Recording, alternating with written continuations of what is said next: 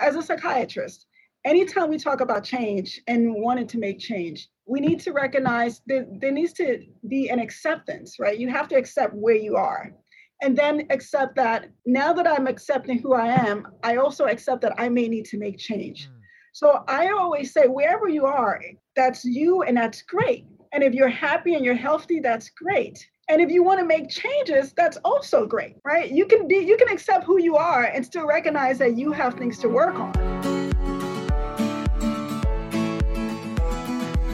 Hey everybody, welcome to episode 33 of Be More Well.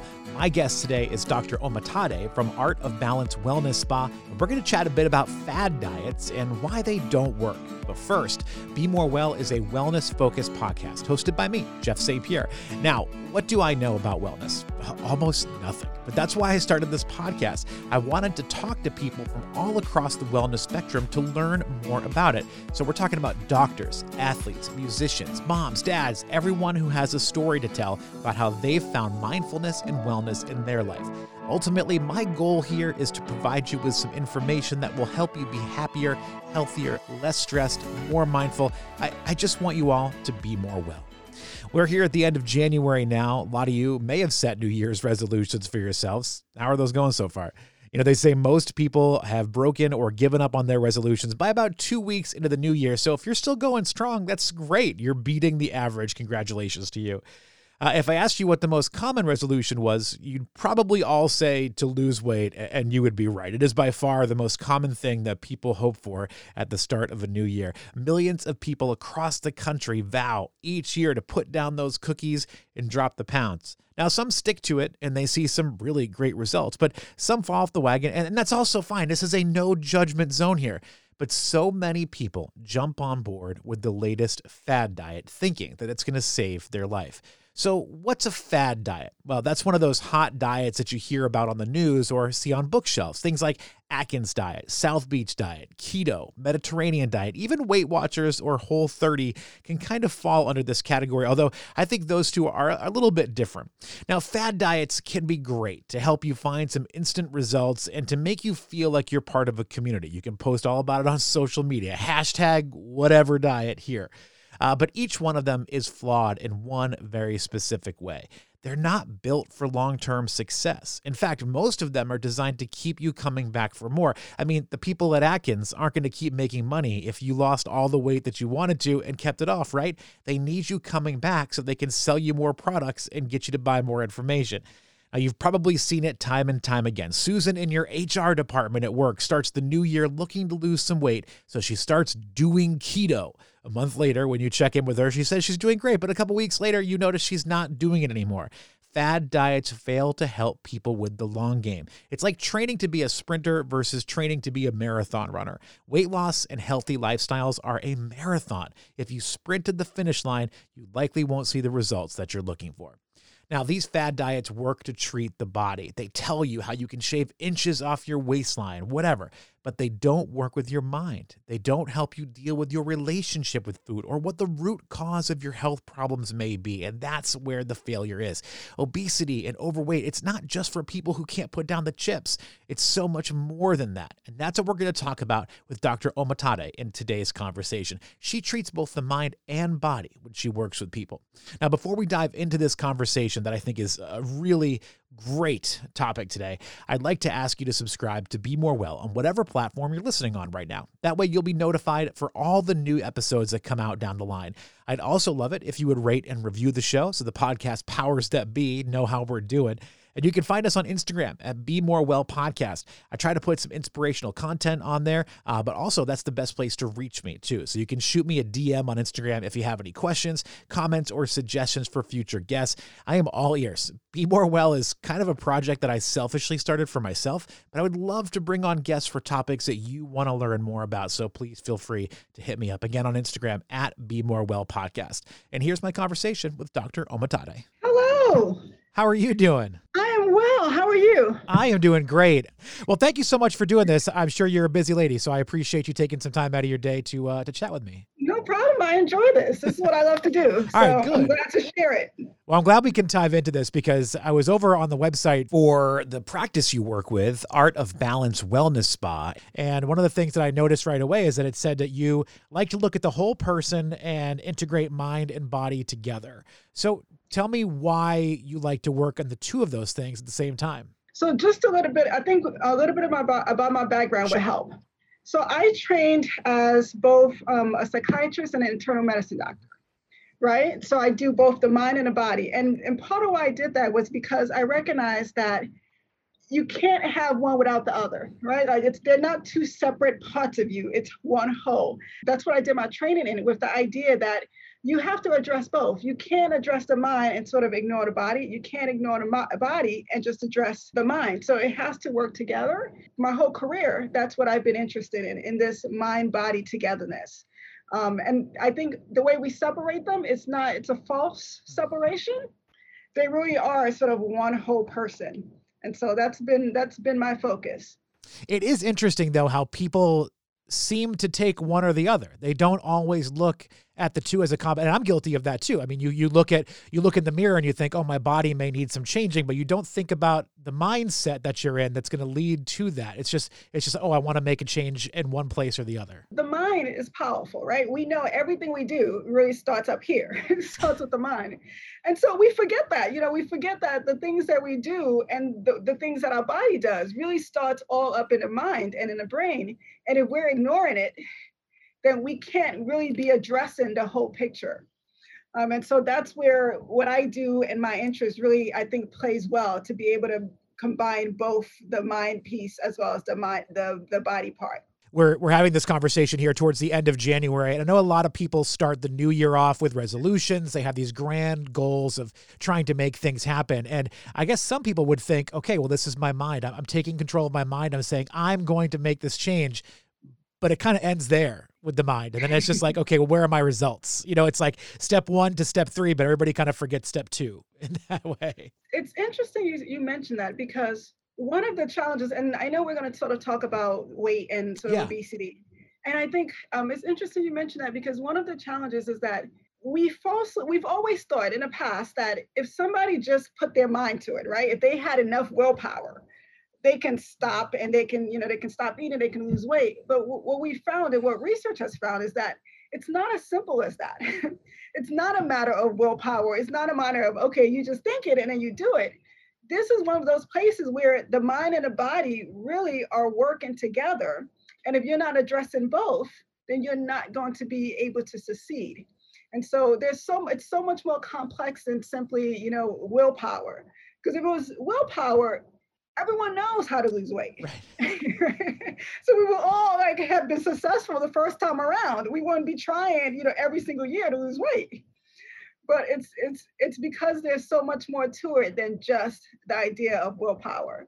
I know you do a lot in your work, but I do want to focus on that weight thing, because I think that's a big place, especially this time of year, that people, it's on the top of their mind. But not everybody hits the goals they want to hit. And there's more to it than just, oh, I'm going to give up today and I'm going to start cheating. There's a whole thing, like you just said, that goes into it on many different levels. And I know this time of year in particular, we hear a lot more about fad diets.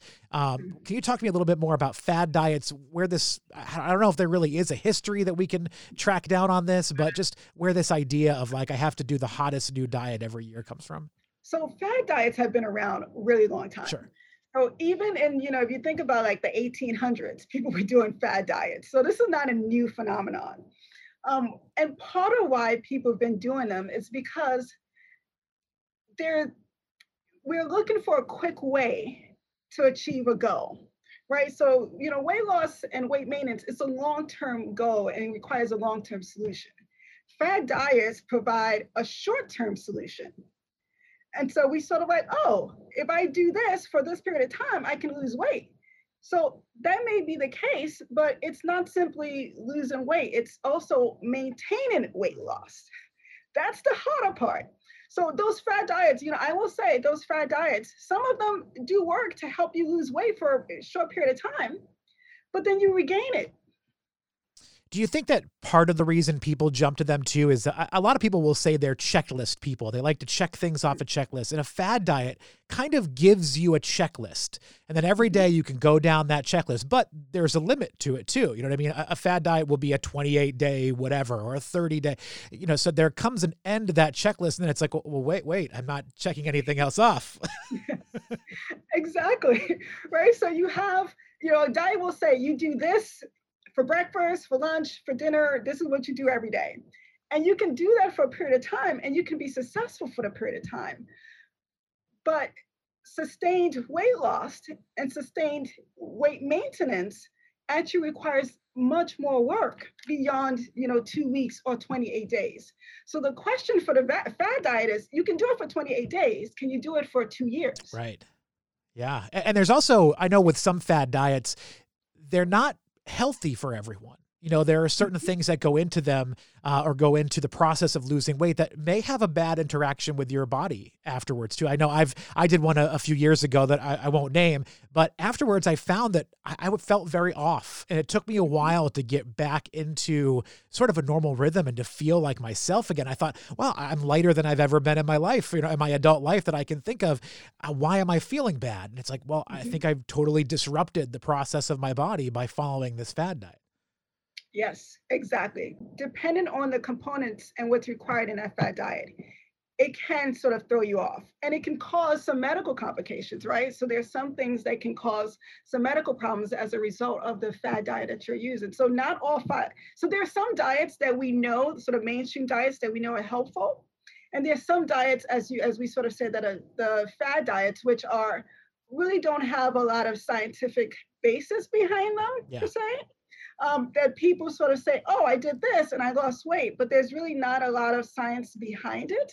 And so some of those diets can actually be more harmful in terms of just your overall health. A friend of mine kind of boomerangs on the Whole30, and she uses the Whole30 as sort of like, oh, I've put on some weight, I'll do the Whole30. And then 30 days later, she's not on it anymore. And then, 3 or 4 months later, it's, oh, I'm going to go back on the Whole30. And I always think like, that's not really the point. Like the point is to kind of learn what you maybe should be eating that's a little bit better for you, or what, reacts poorly to your body over time, not just use it as a way to lose 10 pounds and then just completely go back to the way you are. And what's even harder about that is that what we find is that the more times we do that, the harder it is for us to actually sustain weight loss. Sure. So we're actually doing in some ways, this yo-yo dieting. When we sort of use it, we stop, we regain weight, we get on a diet again. We actually do ourselves a disservice later on, because the more attempts that you make in terms of weight loss, the harder it is to sort of actually have long-term weight loss. And so I think the average person attempts maybe twice a year. Yeah. At least twice a year. So imagine in a lifetime, how many diets people are actually on over the course of their lifetime. It's incredible. And I would imagine mentally too, the more you start to feel like you've failed at a diet, the harder it is for you to even imagine losing that weight. You'll think, I'm going to jump on that, but you know what? It didn't work last time. I'm just, forget it. I'm not going to do it. Exactly. We get discouraged. We feel like I failed. I've tried. I failed. What's the point? Yeah. Right. And so then that makes, and then that gets into your psyche, that gets into your cognitive thoughts. So even when you're doing another diet, part of you is still thinking, you know what, I know I did a diet last year and it failed. And so part of you is waiting to fail. It's expecting to fail because of how many times you've sort of done this and you feel like, I haven't been successful at this. So, it does damage to us, not only sort of physically, but also mentally, this yo-yo dieting that we've been doing. It's so sad to think, and I've done it, I'm guilty, but it's so sad to think that there are moments where we are expecting to fail. Like our mindset is already there that we know we're going to fail at whatever it may be. It's sad that our brains can get to that point, Yes. You think about the people like in January, that first new year, when they're like, okay, I'm going to lose weight. And then a week later, it stopped. Yep. There's not much more effort. And part of what happens, or part of what we have to accept, is that when you're trying to make a change, right? So weight loss is a change that you're trying to make. It's a lifestyle change. that needs to happen over time if you have a setback. So if one day you sort of did something that you wouldn't normally do, what sometimes happens is when you are expecting failure, you take that one day of this is a bad day, and it's like, oh well, there we go, I failed again.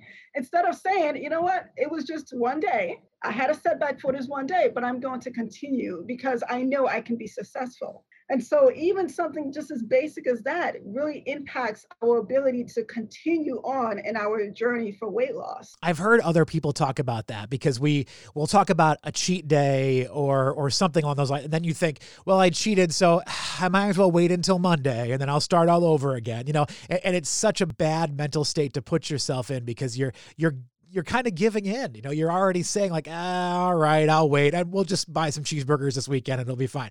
No, it's better to look at, like you just said, to look at it as a setback or, all right, I made a mistake. No big deal. We're fine. Tomorrow we're right back on the bandwagon. Or even worse, when you make that mistake for that day, let me just binge. Hey, I already, cheated for today. So let me just continue on. And then you feel bad afterwards because you're like, I just ate a lot of food that I really didn't want to eat and I didn't know it's not good for me. Here's my admission for you. I am the person that will decide I want to just start. I don't really do fad diets, but I do try to eat healthier and do a better lifestyle as a whole. But I always think of the fact that I have to clean out the fridge of all the bad things that are there. So I think, well, I'll just eat it all and then we'll start fresh, which is a terrible way to do it. But that's the way well, if it's not in the house, then I can't eat it. So let's just get it all out. So it's so funny you mentioned that. I had a patient who it took about over a week or I think a week or 2 weeks to get her to sort of say she had, I think, what did she have in the house? She had maybe like chips or something like that. And so she was like, well, the bag, it's still there. Like, it's not, I don't want to waste food. And it's like, wait, but we're trying to do something new. Like, is it going to just sit there? Like, what's the plan for this bag of food? It's like, are we in such financial straits that we're afraid to like toss out a bag of half-eaten chips? Right. And so, clearly it was more to it than simply not wanting to throw out chips. It really was like, this is the comfort food. This is what, she felt comfortable with. And throwing that food out was acknowledging that that's not what we're going to be doing anymore. So it took over a week, but we got there. Well, I'm glad that you made it there because that goes to the idea of relationship with food. And so many of us don't have a good relationship with food. Maybe you want to talk a little bit more about that, about this idea of a relationship with food. Yes, thank you. Most people don't gain weight just because someone's sitting there sort of putting food in their mouth, right? Like, we're not like being force fed. So we're eating for a reason and for a purpose. Most of the time we start off eating because, we need the nutrients, and then there's also the pleasure of eating. But what starts to happen, and when people start to struggle with their weight, is things trigger something, right? Or either emotional reaction. So something happens. So either they've noticed that I don't have control in other parts of my life. And so food is something I can control. And so it becomes that relationship of control. It can also be, I feel bad. I've had a horrible day. Something happened with my spouse, something happened at work. When I eat this, I feel better. Or it could be, I feel great. I had a great day. Let me reward myself. Right? So emotions get tied to what we do with food and our perception of food. So we start using food as a substitute for other things. So it's no longer just a matter of eating because I'm hungry and eating because I need the nutrients. It also becomes eating because this brings me comfort. It becomes eating because I don't have other things in my life, and this helps to fill that hole. And so we develop these really unhealthy relationships with food as a result, and we don't recognize it. So even though we may go on this fad diet or a really quick diet, that hasn't changed that relationship with food. And so once we're off of that 7-day or 30-day diet, our relationship with food is still there. So that still remains the place we turn for comfort. And so right after we're done with that diet, we go right back to the same patterns because that's a relationship that we've established that we haven't changed yet. It's interesting that you say, that there's a relationship there and that we go back to those same patterns. I know about a year and a half to 2 years ago, I started being much more conscious of the types of food that I ate. So I'm talking about, gluten consumption or dairy and I cut a lot of it out and I realized I felt completely different.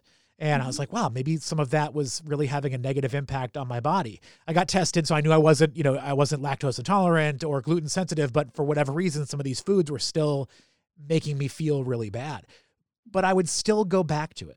Even Mhm. though I knew that I felt better without it, there was still, but I really want that pizza. And so I'd still go. And then afterwards I'd feel terrible. And I would think to myself, well, that was stupid, but it didn't stop me from doing it again. There really is sometimes a mental thing that, keeps you doing what you shouldn't be doing or keeps you from doing the right thing. Yes, exactly. I think one of the things that happens is, if you think about when you're young, right? You eat whatever you want, Sure. and it's great. If you don't, I mean, you never even thought about diet, right? When you Right. were young, it was never even an issue. Um, and at some point, our body changes. And so the things that we were eating before that we could get away with without it impacting our lives, we're no longer able to do. But we don't realize that. Mm. We continue eating the way we were before and then get surprised that, oh, I'm gaining weight. So our bodies have changed. And so that means our mindset has to also change. And our relationship with food also has to change as a result because our bodies are changing. What I was eating when I was in college, at some point I was like, this is not going to work anymore. I used to eat like ice cream, like at dinner Yeah. time, every day. I loved ice cream. That was what I ate before bedtime. That was my bedtime snack, was ice cream. And it worked. I was fine. And then at some point, it was like, you know what? I don't think I can continue this. This is probably not a good daily habit to have. And so I had to fill that space with something else. And so now I do tea instead. Okay. It- but it was that ritual that was important to me. It's more so than the actual food. So once I realized, I was like, okay, maybe not ice cream, but maybe I can do tea before bedtime, and that still fills that same need that I had, before bedtime.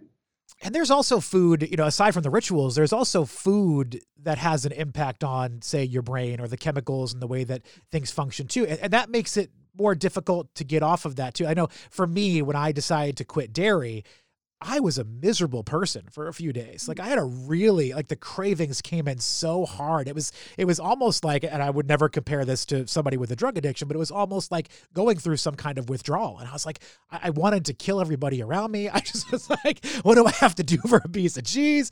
But then after a few days, it became easier. But I was not expecting that kind of result. I'm like, it's a food. It's just a food. Why is it doing this to me? If you think about an addiction, right? When we talk about addiction and food addiction, the idea of addiction is that there's whatever it is that you're addicted to, it sort of changes the chemistry in your brain. So your brain gets rewarded by that drug or that food or whatever it is. So it's still, no matter what the substance is, it's still ultimately the same idea of your brain being flooded with reward signals when you eat it. So whether it's food or whether it's a drug or alcohol. So it's the same sort of addiction is addiction in a sense, because the same chemical pathway. So there are people clearly who sort of struggle when they try to stop eating a certain food because they've become chemically dependent on Yeah. it So we've been talking a lot about the reactions that food can have with your brain and why it's a mental thing, not just a body thing. You have to look at both of them in the same way. What are some tips or some advice you have for someone that's trying to make that change? It's trying to shift into a better mindset with So I think one of the first things is just in terms of education. sure. Obesity is a disease. And for the longest period of time, we thought it wasn't, right?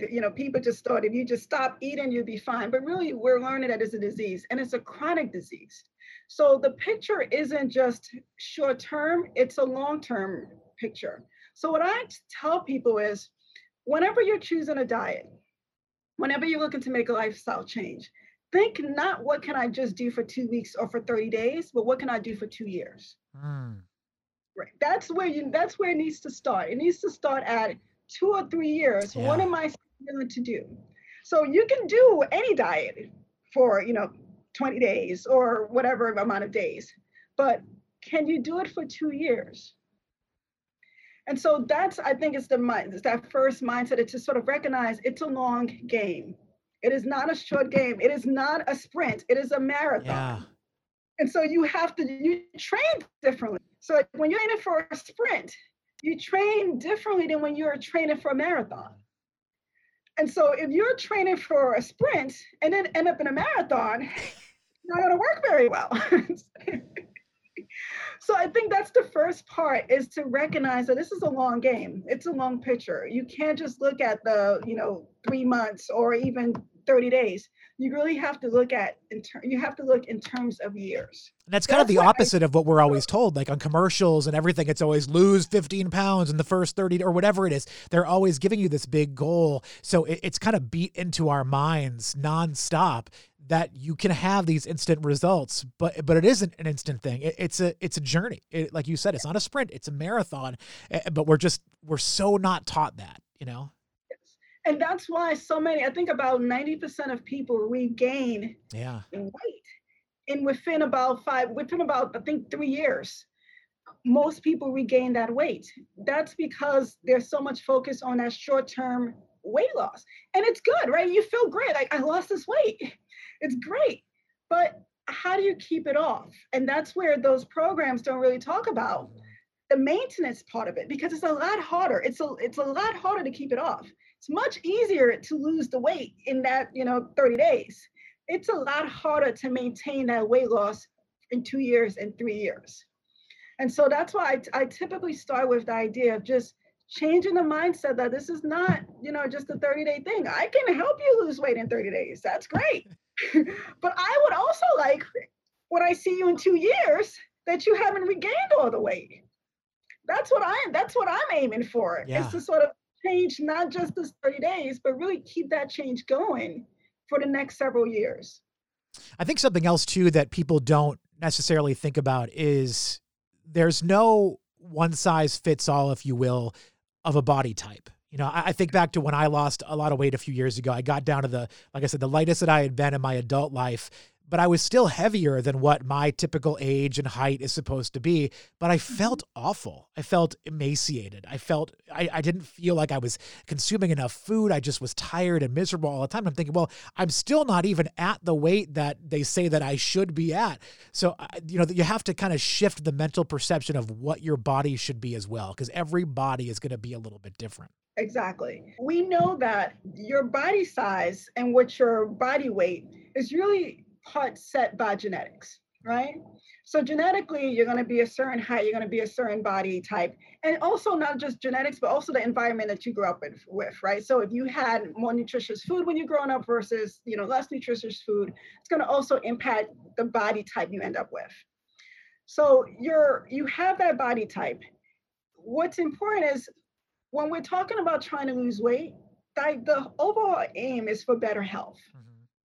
right? That's the aim, right? It's not, just lose weight just to lose weight. It's lose weight because losing weight and having a healthy weight is actually better for you in terms of your overall health, mortality, risk of, secondary consequences and complications. Just life is a whole lot easier when you don't have excess weight at Sure. times, sort of physically as well as mentally. And so recognizing that you are not the person next to you, right? That person has different genetics. That person has different environment. So myself and someone sitting next to me, we could be eating the same exact food and we can have the same exact sort of exercise regimen, but our weight gain may be different. And that's genetics. That's the genetics part. You can't really change that. So you can't compare yourself to someone else because you have different genes and you have a different environment. So it's important to sort of focus on what feels good for your body. Because as you said, there are people who lose weight and like feel like, I've lost too much weight. This does not feel comfortable for me. Kind of following up with what you said too, yes, there are things in life that are easier and better if you lose weight. You'll likely be healthier if you don't have all the excess weight, but there's also a lot more going on inside of you. Even some of the skinniest, healthiest looking people are not healthy all the time Yeah, on the inside. Like there's so much going on with the body that just the weight aspect, just the physical appearance is not necessarily the end all be all. correct. And so this is where we talk about the idea of really looking at weight stigma and sort of the weight discrimination, right? Because not looking at people and judging people because of how they look or what they weight, what their weight is. Because as you said, there are people who are overweight or and are perfectly healthy. And I know many people who are skinny and are perfectly unhealthy. So that in itself doesn't doesn't speak to whether someone is healthy or not. But we do know that after a certain weight, right, it becomes unhealthy, Sure. right? So once you start having those complications, once you start having high blood pressure and when you start having diabetes, we know that it increases your risk of complications later in life. But I do think it's important that we accept who we are as a psychiatrist. Anytime we talk about change and wanting to make change, we need to recognize that there needs to be an acceptance, right? You have to accept where you are and then accept that now that I'm accepting who I am, I also accept that I may need to make change. Mm. So I always say, wherever you are, that's you and that's great. And if you're happy and you're healthy, that's great. And if you want to make changes, that's also great, right? You can accept who you are and still recognize that you have things to work on. I have started to notice there's been a movement I see on social media, the body positivity movement. And Mhm. you see a lot of people talking about how comfortable they are with their body image, and that's awesome. But there are some people that I see that are maybe much larger. And I think I'm so glad that you are comfortable with who you are. And I think it's amazing that mentally you are not letting the haters get at you and bring you down. But there may still be, like you were just saying, there may still be a change that can help you. There may still be a change that you want to make to live the healthiest life that you can live. You know what I mean? At the end of the day, we all want to be healthy, right? No one Sure. says, I want to be 60 and have diabetes and have cholesterol problem. No one says that, right? That is not our vision of what growing older is. But what we don't often think about is that consequence of being 65 or 70 and having diabetes and hypertension, that's a result of things we do now. Yeah. And so we don't connect it. It's a really long picture, it's a long game. But if we're trying to be healthy at 65 and 70, that means we've got to start decades earlier in order to achieve that goal. That's so true. My wife just gave birth to our first child, our daughter. Thank Congratulations. you. Back in December, so not too long ago. And I remember, I've been on this sort of health journey the last couple of years, just trying to figure out the best way it's going to work for me and how to control my own health. But seeing that little girl, I just was like, wow, I need to make sure that I stay on this. Like I would joke before, because I'm turning 40 here soon. I would joke I didn't want to be the 60-year-old moving his kid into college. So if we were going to have a kid, we had to have a kid pretty soon, because I don't want to be that guy. But now I don't want to be the guy who's 60 years old and can barely, go to his kid's, soccer game or whatever. Like I want to be healthy enough to play in those daddy-daughter games or go to those different things. And it was a moment that I needed to really snap me back on track of things. And not everybody has those moments, and I hope that everybody does. Like I hope they all have the sort of come to Jesus moment, if you will, where they realize, wow, I really need to do this. But there are some people that maybe don't see that. So what is a sign that someone should be looking for that maybe says, hey, I need to get the help that I need to get myself on track? So I think if you find that you are if you find that you're one of those people who do try a couple of diets a year, right? So not and because you want to lose a few pounds or there's some sort of event that you want to go to and you want to look a certain way, which we know Sure. happens. Um, when you find yourself doing that repeatedly, I think that's a time to sort of think about getting sort of more professional help because we know that the more you do that, the harder it becomes. Yeah. Right. So I think when you find yourself doing that, that's a sign. I think another sign is if you start to develop really unhealthy habits with food, right? So if you start, the binging, if you start substituting food for, other things in life, that's a sign that probably a good time to get help. And I also think once you start like, and any primary care doctor would probably tell you, once you start developing like the hypertension and the diabetes and Yeah. any of those secondary complications, we know that losing weight will help those conditions. Those are also times that I think it's helpful to get professional help. Dr. Omatade, when you talk about professional help, people can speak with someone like a psychiatrist, but what about medications? I see a lot of these out there, but personally, I'm a little hesitant. Can you talk more about medications when it comes to weight loss and maybe when they could be a good thing for someone? Part of why I think medications come into play, you know how when people lose weight, they lose weight really fast and then they sort of reach that plateau Yeah. and then they start regaining the weight. It's like the jumping off point. It's like I hit the plateau and now I give up. Like I'm going to put the weight back on. Yeah. And we go back up again. So part of why I think medications are helpful is because what we're finding is that plateau is reached, not necessarily because people stop like, doing the things that they were doing before. It's reached because as you're losing weight, your body is countering that. So physiologically, there's adaptations that your body makes to sort of counter the weight because your body is sort of trying to keep an equilibrium. It's trying to stay in a steady state. So as you're trying to lose weight, your body's like, oh, wait, no, we've got to like bounce back. And so your body puts out hormones and peptides and tells you you're hungry, you need to eat, you've got to do these things.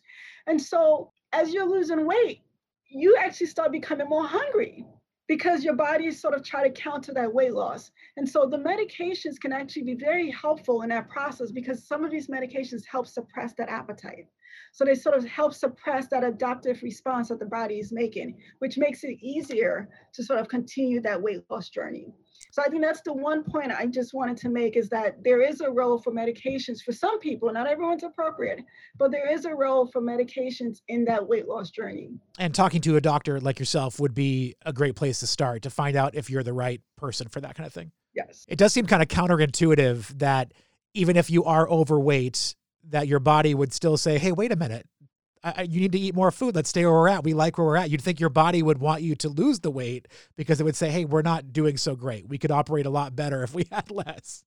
Nope, your body's like, we're good. This is where we are. This is our new normal. You're trying to starve us. So it's trying to get back to the normal. And yeah, it's impressive how well the body does this. That is part of why so many people find it easier to regain weight than they did to lose the weight. Yeah. Well, Dr. Omatade, you are in the Baltimore area at the Art of Balance Wellness Spa. You want to talk a little bit about the offerings that you have over there? The Art of Balance Wellness Spa is a wellness spa, but it's a luxury spa that's focused on three main areas. So we have traditional spa, so that's like your facials, hydrofacials, massages, body polishes. We also have aesthetics, which is lasers, laser liposuction, and things like laser treatment for hair removal. And then lastly is our wellness. And so wellness is where we do the weight management. So that's part of our wellness. So we have acupuncture, we have IV hydration, all part of our wellness. And the idea is really to be able to offer all of the services in one setting because we think they're all tied, right? So we think wellness is tied to sort of aesthetics, so how you look and how you feel. It's also tied to the traditional spa and relaxation. So we think all of those services complement each other, and that's why we decided to create this space to be able to offer those services to our clients. And where can people go if they want to find out some more information or maybe reach out to you to maybe learn how they can get some help? Sure. So our website is www.artofbalancespa.com. Our phone number is 443-424-4080. So let me make sure I told you right. 443-424-4080. And I can be reached there as well. So before I let you go, I just have to ask you, because I meant to ask this earlier when we were talking about fad diets, but I know there's kind of a new trend every year. What is the one that you're hearing a lot about this year? So I think the keto diet is still pretty popular. Yeah. And part of it, so we do what we call the modified keto here. We do meal replacements and we do a modified keto. And the modification that we make is that we actually have a lot higher protein content Okay. because, as I said, all diets work, or for the short term, right? So all sort of scientific diets work for the short term. So we have the modified keto, and I think part of why that remains really popular is one, there's results. Yeah.